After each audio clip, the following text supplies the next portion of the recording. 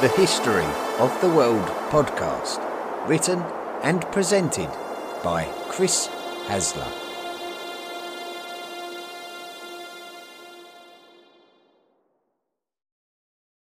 Volume 4, The Medieval World. Episode 18, The Battle of Roncevaux Pass.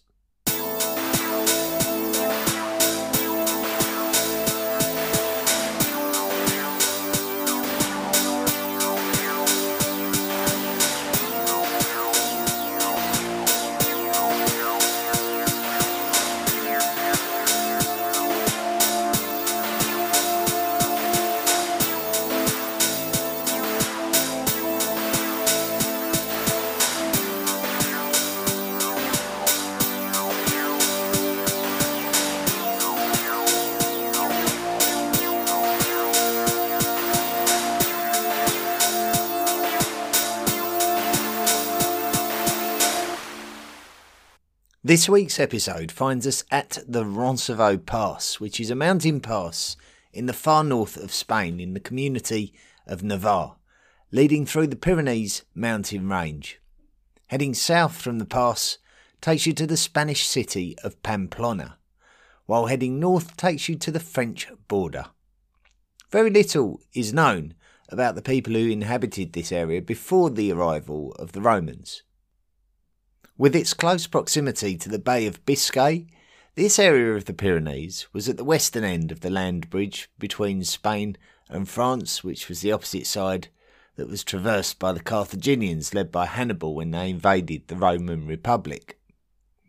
The Carthaginians and the Romans were much more interested in the lands of the Pyrenees that bordered the Mediterranean Sea, so the peoples of this area of the Pyrenees were somewhat left alone.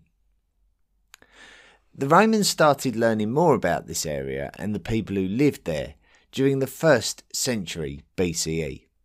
They identified that they spoke a strange language totally unlike the Latin languages and dialects that the Romans spoke. These people that the Romans discovered in this area are known as the Vascons.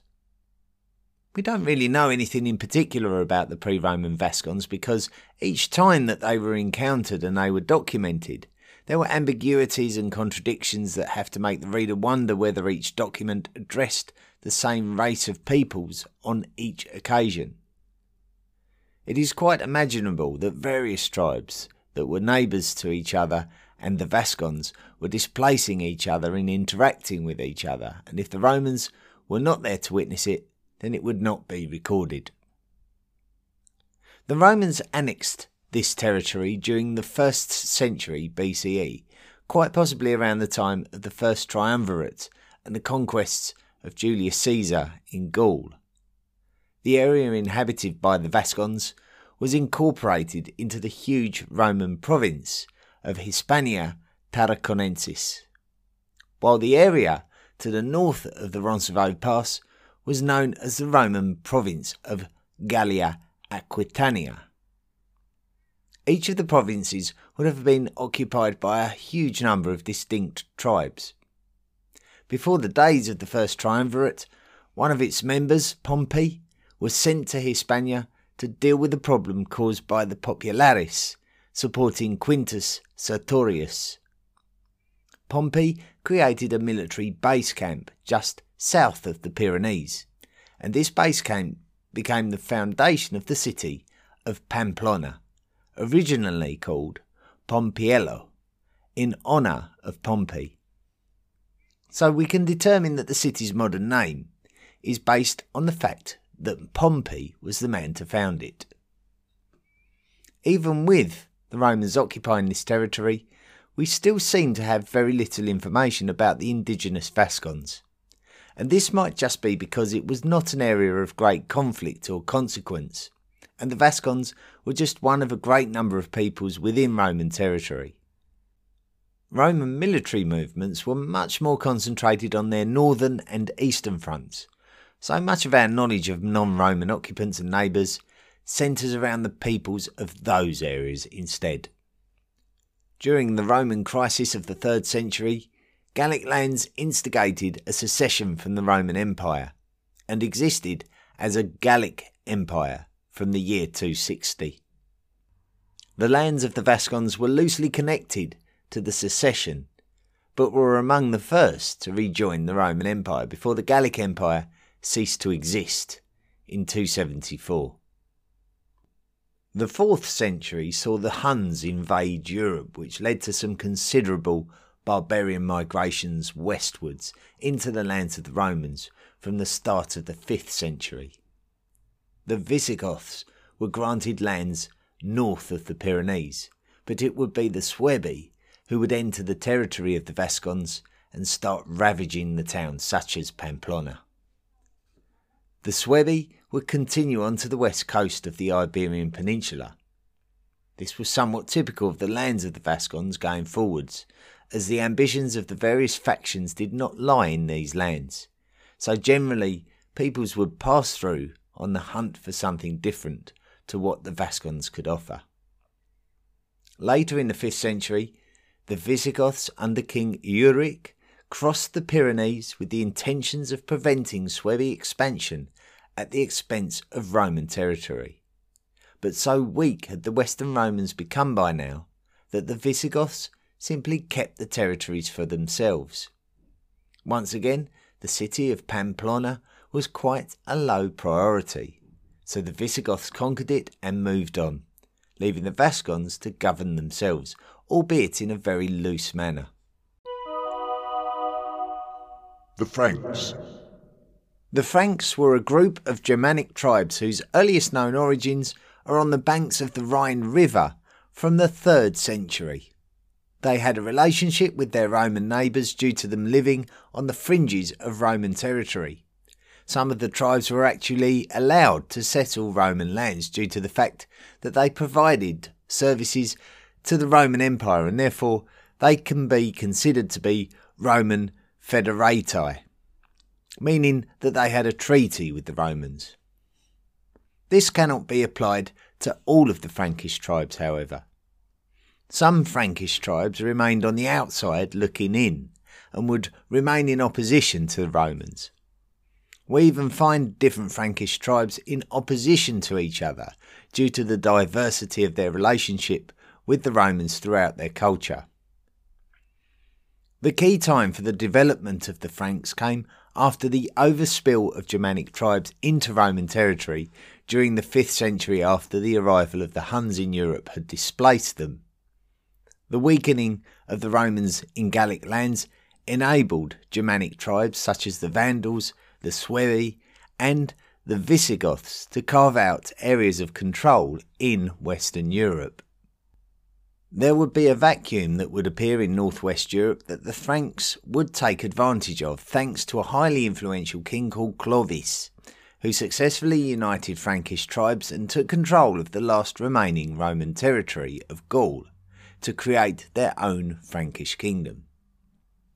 Clovis would be a member of the Merovingian dynasty of Frankish rulers, often looked upon romantically as the first ancestral monarchs of France, although the Frankish kingdom would go on a twisting journey towards becoming the modern kingdom of France that we would recognise in later centuries. Clovis managed to expand his territories to incorporate most of the lands of the former Roman provinces of Gaul, not too dissimilar to the area of the modern country of France. The Frankish tradition of succession dictated that after a monarch passed away, that the kingdom should be split between his sons. Although this could be criticised for being quite dangerous for the survival of the Frankish kingdoms that were created by this succession, it would also mean that the strongest of the sons would often be able to win overall control of the Frankish realms and rule as a strong leader, and this could be why the Franks outlasted the Gothic kingdoms of Western Europe, for example, although this is just speculation. Another result of the Frankish succession tradition is that there would sometimes be children acceding to Frankish thrones, who would rely on statesmen to act as regents until the kings came of age. This would enable these statesmen, called mayors of the palace, to achieve a level of power that would rival that of their kings, and they would be reluctant to relinquish that power when the kings came of age. This would lead to an age in Frankish history of ineffective kings, some of which were kept in captivity, ruling in name only, while their mayor of the palace was actually the effective monarch of the land. The most well remembered of all the Frankish mayors of the palace was a man called Charles Martel. Charles would reunite the Frankish kingdoms under one rule and would restore its military prestige by being a brave and fearless ruler. When the powerful Islamic Caliphate of the Umayyads stormed into Europe across the Strait of Gibraltar and conquered the Iberian lands of the Visigoths, it would be down to the military strategy of Charles Martel to halt their progress by standing firm in his lands and preventing further Umayyad raids of Frankish territories. The Umayyads would be forced to return south of the Pyrenees to the Iberian Peninsula again. On the death of Charles Martel, his son, Pepin the Short, would continue to rule the Franks as the mayor of the palace with great authority, aiding the Pope in Rome by enabling him to enforce the papal brand of Christianity in the Italian peninsula and conquering the Lombard kingdom. Pepin's relationship with the Pope allowed Pepin to win papal approval of his claim to be the true king of the Franks, and allow him the authority to refer to himself as such, legally deposing the last Merovingian monarch and becoming the first Frankish king of the Carolingian dynasty, the descendants of Charles Martel. The Basques. The Basques, or the Basque people, have retained much of their identity throughout the last 2,000 years and right up until the modern age, despite various invasions and successions of the Iberian Peninsula. Certainly when the Romans encountered them during the last age of the Roman Republic, Roman priorities were not to colonise or subjugate the Basque people. So they and their comparatively infertile lands were overlooked and left to be. The Basque people resided in the old territory of Vasconia and are believed to be a particular group of tribes among the recorded Vascons mentioned earlier in the episode. The history of the Basque people is therefore subject to debate due to the sketchiness of the evidence, leaving it open to interpretation, but we certainly believe that the terms Basque and Vascons are cognate words deriving from the same origin. Due to the Basques often being left alone by different peoples who migrated into Iberia, they would often be left to retain their distinct culture and their pagan practices. The Suebi and the Vandals passed through Vasconia, and then the Visigoths later in the 5th century. It was at this point that it became harder to distinguish the Basque people among the area referred to by the Romans as Vasconia, due to the fact that we lose the comparatively literate Roman referencing and have to rely on Germanic sources which were few and far between and only referred to the people of this area as a collective. So we go back to our knowledge of the Basque people being among the population of the whole of Vasconia. The Basque language also survived this period, and we know that the Basque peoples referred to themselves as Euskaldunak, referring to the land that they occupied as Euskal, with Basque and Vasconia being Latin-derived words, and Euskal not even believed to be Indo-European, which amazingly means that the Basque culture not only survived the migrations of the last 2,000 years, but also survived the Indo-European migrations that gave rise to the pre-Roman Celto-Iberian cultures of Iberia. It was at this point that we see the rapid expansion of the Franks through King Clovis that would bring Frankish influence all the way down to beyond the Pyrenees, which meant that they would assimilate a large portion of the Vascons, and this would give rise to what would become the Duchy of Gascony. The Frankish conquests of these lands forced the remaining Vascons, including the core of the Basque peoples that would emerge from this period, into the mountains and a defensive position. we often see the Frankish territory in this region referred to as the Duchy of Vasconia, which is a synonym of the Duchy of Gascony. Therefore, all the terms Gascony, Vasconia, Vascons and Basques come from the same root word, even though they do not refer to the exact same thing. Going into the 6th and 7th centuries, and the remains of the Basques was somewhat sandwiched between Visigothic power to their south and Frankish power to their northeast. The Basques would periodically find themselves at odds with Gothic and Frankish forces, but they would still manage to avoid complete subjugation. The Basques would always have half an eye on extending their influence over the city of Pamplona, but certainly both Gothic and Frankish peoples would also have had an interest in controlling this strategically useful borderland city too. So it seems likely that control of this city may have fallen under the influence of all three parties at various stages throughout this period, but once again, direct evidence is scant. In the 8th century, the Visigothic kingdom was invaded from the south by Muslim peoples of the Umayyad Caliphate, and it was quickly conquered, with the Visigoths being very quickly overrun and pushed into a small area of land in the north of the Iberian Peninsula to the west of traditional Basque territory. This Visigothic rump state is referred to as Asturias, but we really don't know a lot about the impact of the Muslim invasion on the Basque people, although there is quite an intriguing story on which some modern historians cast a questioning eye with a suspicion of the story being created by later Muslim historians to validate the Muslim conquests of these lands. It concerns a person referred to as Count Cassius. Count Cassius was a member of the population of the Basque country, of noble status, but it is not suggested that he himself is of Basque origin, instead either being a Gothic nobleman or of Hispano-Roman origin, which was the dominant ethnicity of the population subjugated by the Visigoths 3 centuries previous.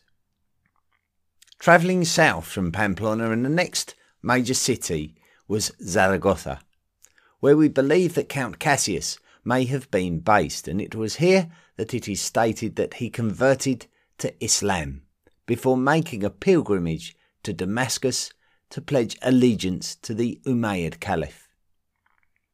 With Count Cassius said to be in control of an amount of land stretching into the modern Spanish community of Navarre, it meant close contact with the Basque people.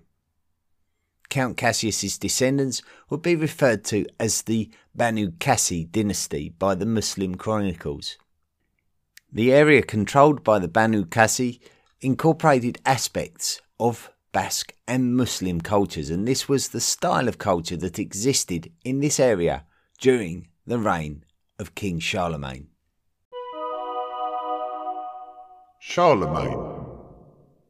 Charlemagne was a member of the Carolingian dynasty of Frankish kings who had descended from his grandfather Charles Martel, the mayor of the palace of the Frankish kingdoms, while under the ineffectual Merovingian monarchs.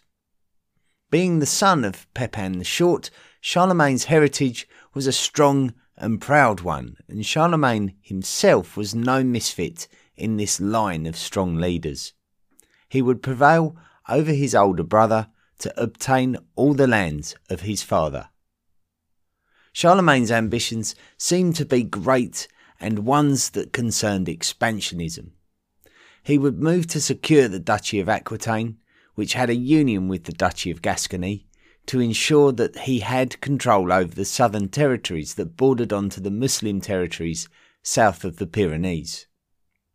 Charlemagne did not need to take any further action on his southern frontiers at this stage, preferring to deal with issues elsewhere, such as the Italian peninsula, where he conquered the kingdom of the Lombards, and then in the Saxon territories to their northeast and the Bavarian territories to their east. Charlemagne maintained a strong relationship with the Pope even before the creation of the role of the Holy Roman Empire, which happened a long time after this period in question anyway. By the time of Charlemagne's campaign into Al-Andalus, he would already had built a reputation for being a ruthless leader and a powerful military statesman with an authoritative physical presence. Unknown military leader.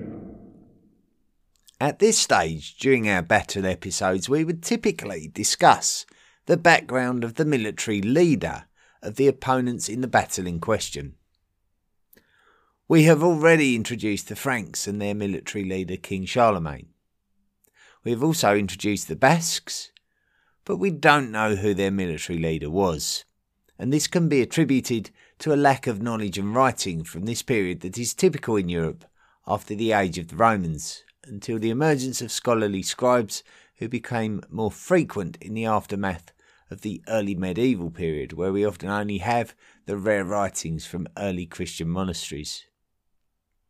The closest candidate that could be speculated as someone who could have had a hand in the battle and therefore in charge of the Basque people at this battle was the Duke of Gascony, Lupus II.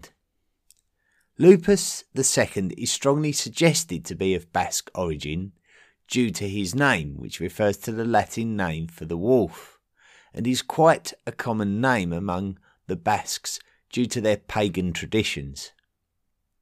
Gascony was to some degree quite detached from Charlemagne's Frankish kingdom, because despite being under the suzerainty of the Franks, it was within living memory that the Duke of Aquitaine had escaped the aggressions of Charlemagne and fled to the Duchy of Gascony under the rule of Duke Lupus.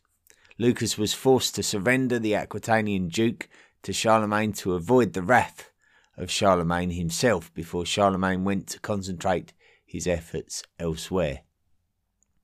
It could make sense that when Charlemagne returned to Al-Andalus, that the Basque people there considered Lupus II to be their ruler, and therefore if Charlemagne did anything to upset the Basque people, then it could have been at the instigation of Lupus II that a revenge attack took place.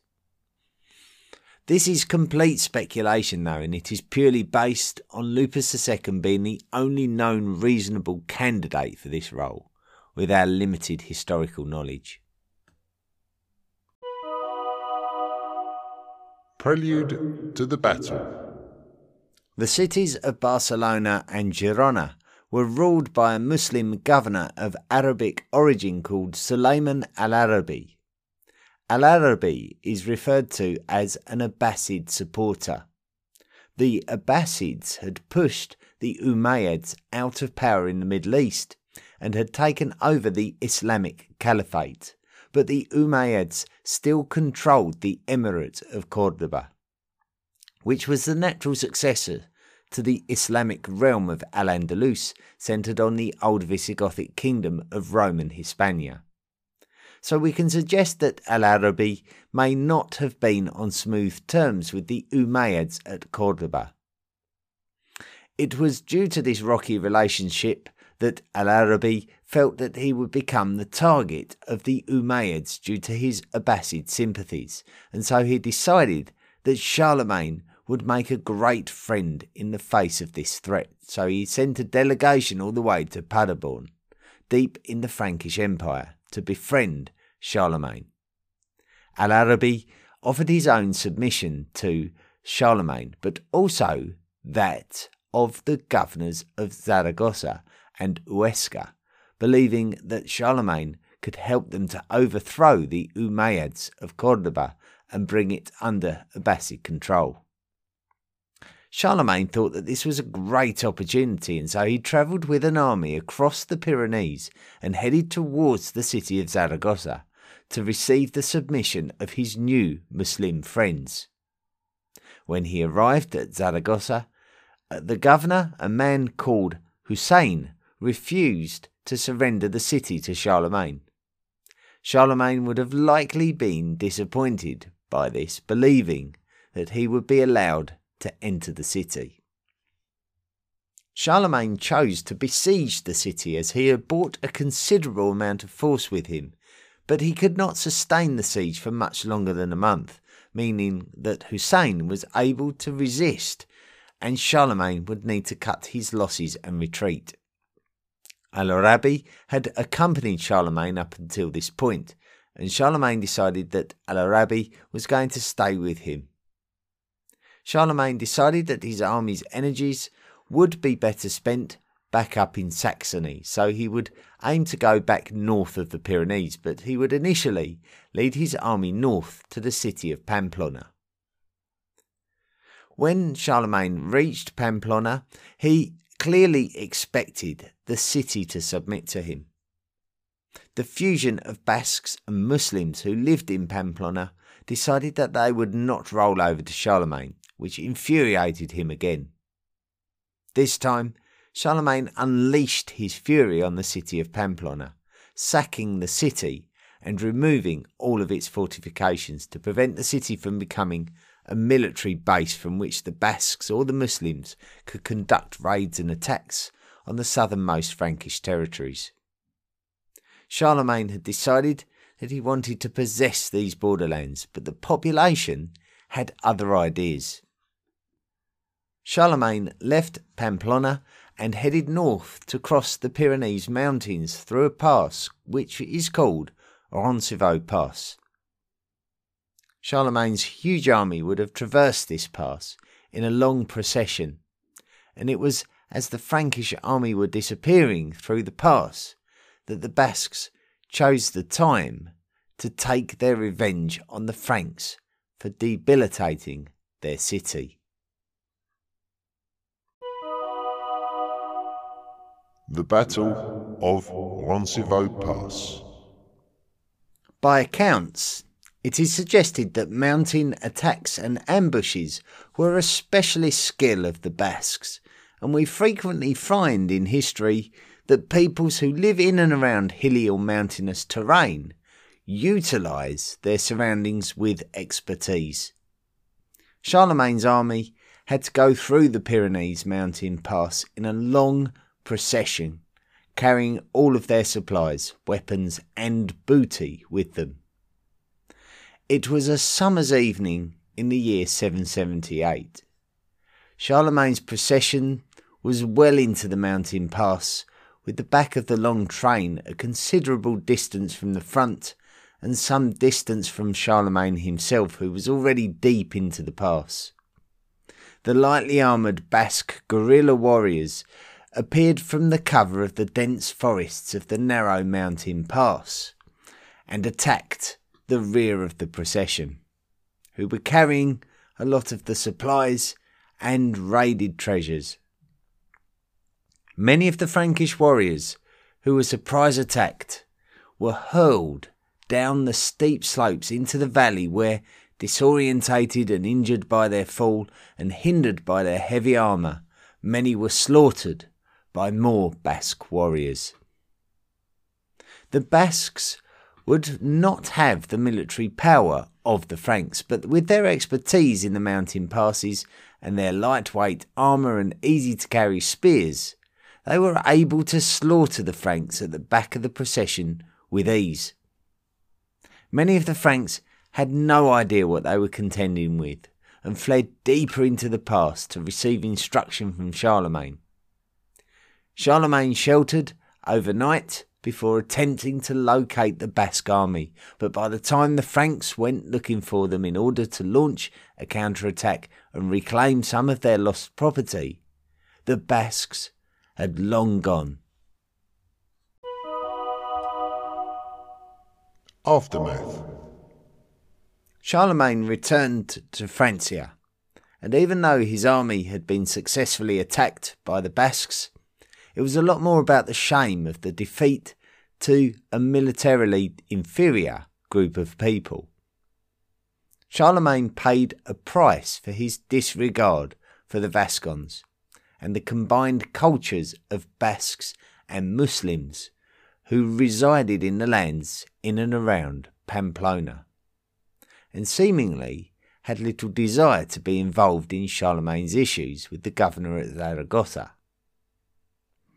Charlemagne would go on to make great advances and conquests in the name of his Frankish Empire and do amazing things for Frankish culture, advancing it in ways that had not been seen in Frankish lands since the times of the Romans.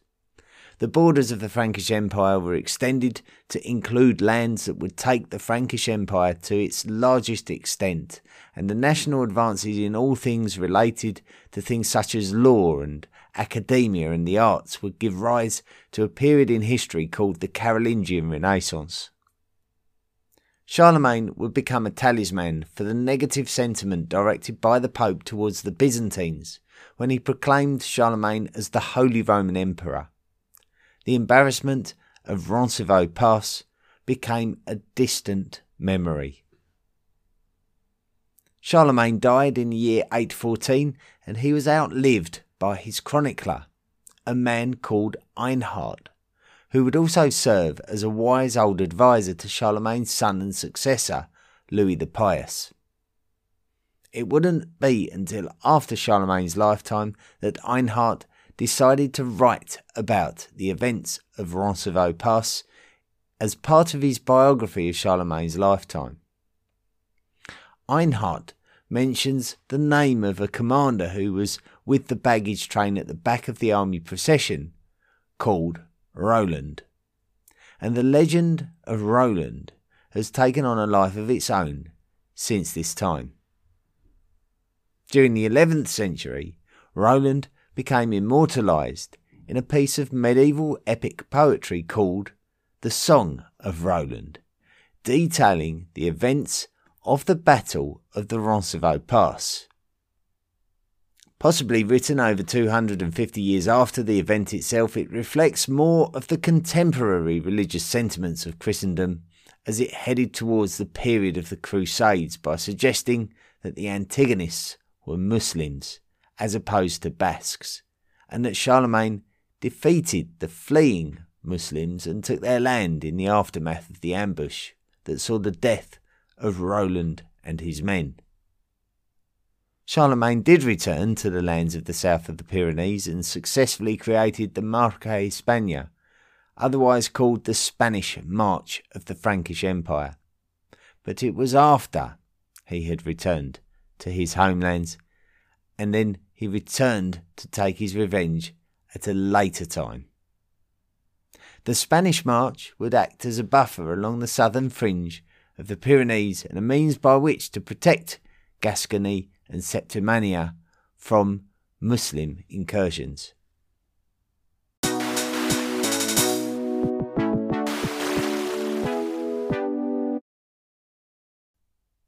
Thank you for listening to this week's episode of the History of the World podcast, the subject being the Battle of Roncevaux Pass, and a battle that I should say has become romanticised in the centuries following it, and that's why it's probably quite a famous medieval battle now, amongst all the very many battles that took place during medieval times. And it represents maybe a battle that could have been referenced by crusaders as a great victory for a Christian emperor, Charlemagne, against Muslim oppositions. But we found out today that it really wasn't a battle between Christians and Muslims. It was, it could be perceived in that manner, but strictly speaking, if you take a closer look at it, you'll realise that it's actually the Basques who are in this battle. And then what's amazing about the Basques is we explored a little bit about them, how they came about and how their unique culture has prevailed through very, very many thousands of years, and survived to become an existing culture to this very day, and a very, very proud nation of peoples are the Basques. So interesting episode, and a lot of factors to consider and take in, and thank you once again for listening. The Ancient World Cup. Well, we've finished all 16 of the round 1 groups. But before we can progress into the knockout stages, there's a couple of points of business where we've got a couple of sets of tied teams need to play off in order to find out who's going to fill the last 2 of those 32 knockout stage places. Now, this week we had 2 teams in a playoff against each other, and they were the Israelites and the Sasanian Persians. So once again, 3 forums that this was put to the vote on the Tapper Talk discussion forum, on the Facebook page, and in the Twitter feed. So everyone had their chance to vote, and we've counted up all the votes from all the forums, and here is the result. So the winner of the playoff between the Israelites and the Sasanian Persians, they had 56% of the vote, so it was a fairly close run thing, and the winners were the Sasanian Persians. So the Sasanian Persians will advance, and they will play the Sumerians in the second round of the competition, the first knockout round. And we say goodbye, unfortunately, to the Israelites. It was a close run thing, but they didn't make it, and they have to exit the competition, unfortunately. However, we still have 1 more spot to fill in the knockout stages, and it's going to be between 2 teams. They are the Judeans and the Scythians. So that will be next week's playoff game, so you will have to decide which one of those you want to go through. The winner, I believe, will play.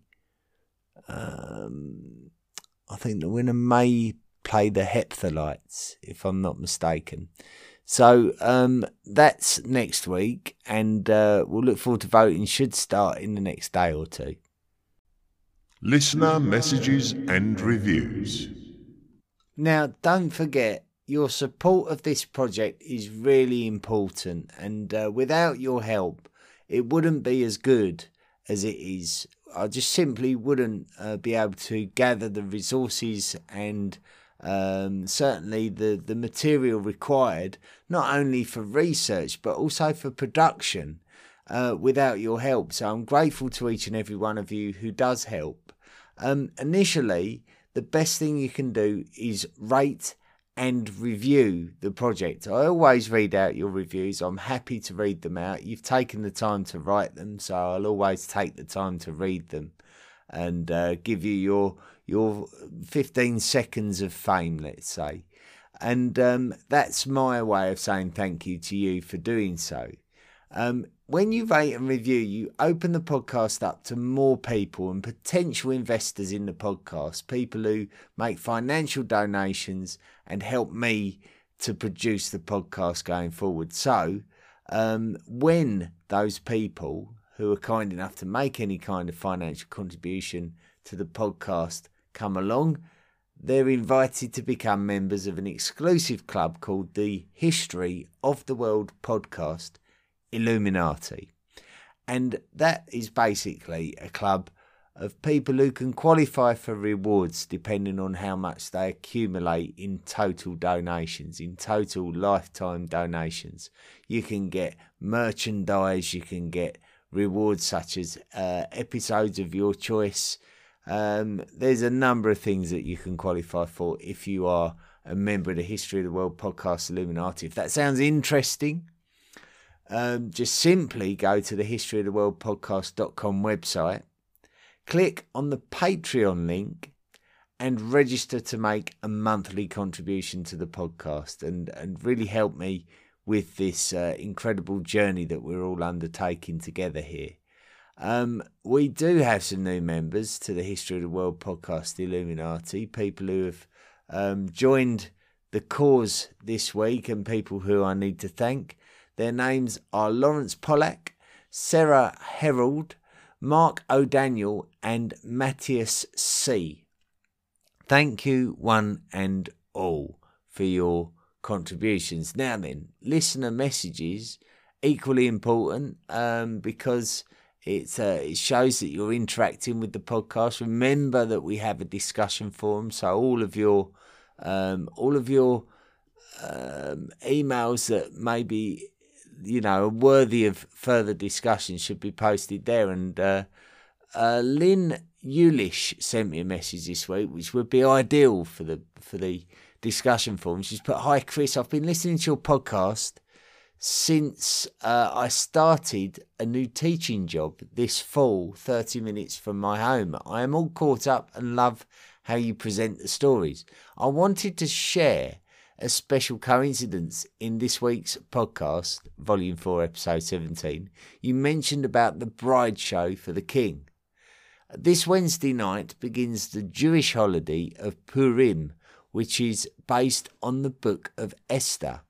The story of Esther is one of a Jewish girl chosen in a bride show to be the queen of Persia by King Ahasuerus, which is a Hebrew pronunciation. I'm sure I haven't pronounced it well there, who is usually attributed to be Xerxes. I'm including the Wikipedia info to save myself from typing. The biblical book of Esther is set in the Persian capital of Susa in the 3rd year of the reign of the Persian king Ahasuerus. The name Ahasuerus is equivalent to Xerxes, both deriving from the Persian Kshayasha, and Ahasuerus is usually identified in modern sources as Xerxes I, who ruled between 486 and 465 BCE, as it is this monarch that the events described in Esther are thought to fit the most closely. Assuming that Ahasuerus is indeed Xerxes I, the events described in Esther begin around the years 483-82 BCE and concluded in March 473 BCE. Kind of cool. Keep up the great work, Lynn. Thanks a lot, Lynn. Very interesting that to try and piece together some of the aspects of history that are written down for us. Goodness me, I mean, it's all we ever do is try and interpret information, isn't it, as historians? So it's very interesting to speculate. Thanks for such an interesting message. Ricard Helmston has written in and put, "Hello, Chris. Thank you for a great podcast. I've been listening to your expertise for countless hours the last year, but now you may want to listen to my expertise for 5 minutes. You said that your chair was creaking and that you oiled it with WD-40. WD-40, 556 and other light spray oils aren't for greasing squeaky things. You need a much thicker and stickier oil or grease for that. What WD-40 and 556 is more likely to do is actually to wash away what grease may have been there when the chair was new. It's also a very poor oil for bicycles and such things. What they are good for is getting into thin holes and removing rust and old dried grease. They're not for keeping things greased or oiled for a longer time. I'd look for a bike chain oil or a liquid spray grease if you want a spray can or simply some kind of grease, if you don't mind getting your fingers sticky. Best regards, Ricard H." Well, thank you, Ricard.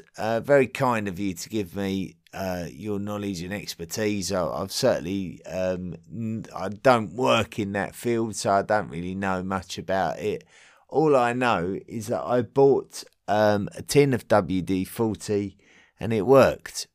That's all I can say to that. So before I get into trouble with the manufacturers of WD-40 for reading your email out, I hasten to add that it's done the trick. So I don't know what else can I say. But thank you for the helpful email there. Amir has written in, but "Hi Chris, I wanted to personally thank you for your podcast. It was the first history podcast I ever listened to, and I still think it's the best one. A special thanks for your episode on the Siege of Lachish." Now, I'll read this out. I think It's a very anglicised way of saying Lachish. When I say Lachish, I think it should be Lachish.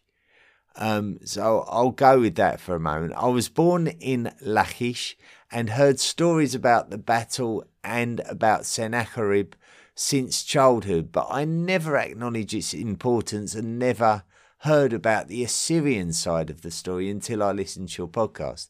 The way you brilliantly put together both sides of the story helped me put my childhood stories into historical context. Keep up the good work. I'm already waiting for your next episodes. Thanks again, Amir from Israel. Well, that's fantastic. Very kind of you, and I'm ever so grateful. Great set of messages this week. Good fun to read out. Thank you so much to all of you who wrote in. Next week, it's going to be another battle episode, but we're going to be looking at the first sort of German kingdom, if you like. We always think of Germany as being quite a modern nation, but of course its history is, intertwined with the Holy Roman Empire, and it's not just, a reference to Germanic people and then the modern state of Germany, but we have this kingdom of East Francia, which really was the first kingdom of Germany. So we're going to be talking about them next week and their battles with the Hungarians from back at that time, who we refer to as the Magyars. So the Magyars and the East Francians, the Germans, did battle in the 10th century at Lechfeld, and we're going to be looking at that next week. So really looking forward to that. Thanks for joining me this week. Look forward to seeing you next week, and until then, be good. The History of the World podcast, written and presented by Chris Hasler. Please consider making a financial contribution by going to the historyoftheworldpodcast.com website and clicking on the Patreon link. Email the show at historyoftheworldpodcast@mail.com. And don't forget to join our social media at Facebook, Twitter, Instagram and Tumblr. See you next time.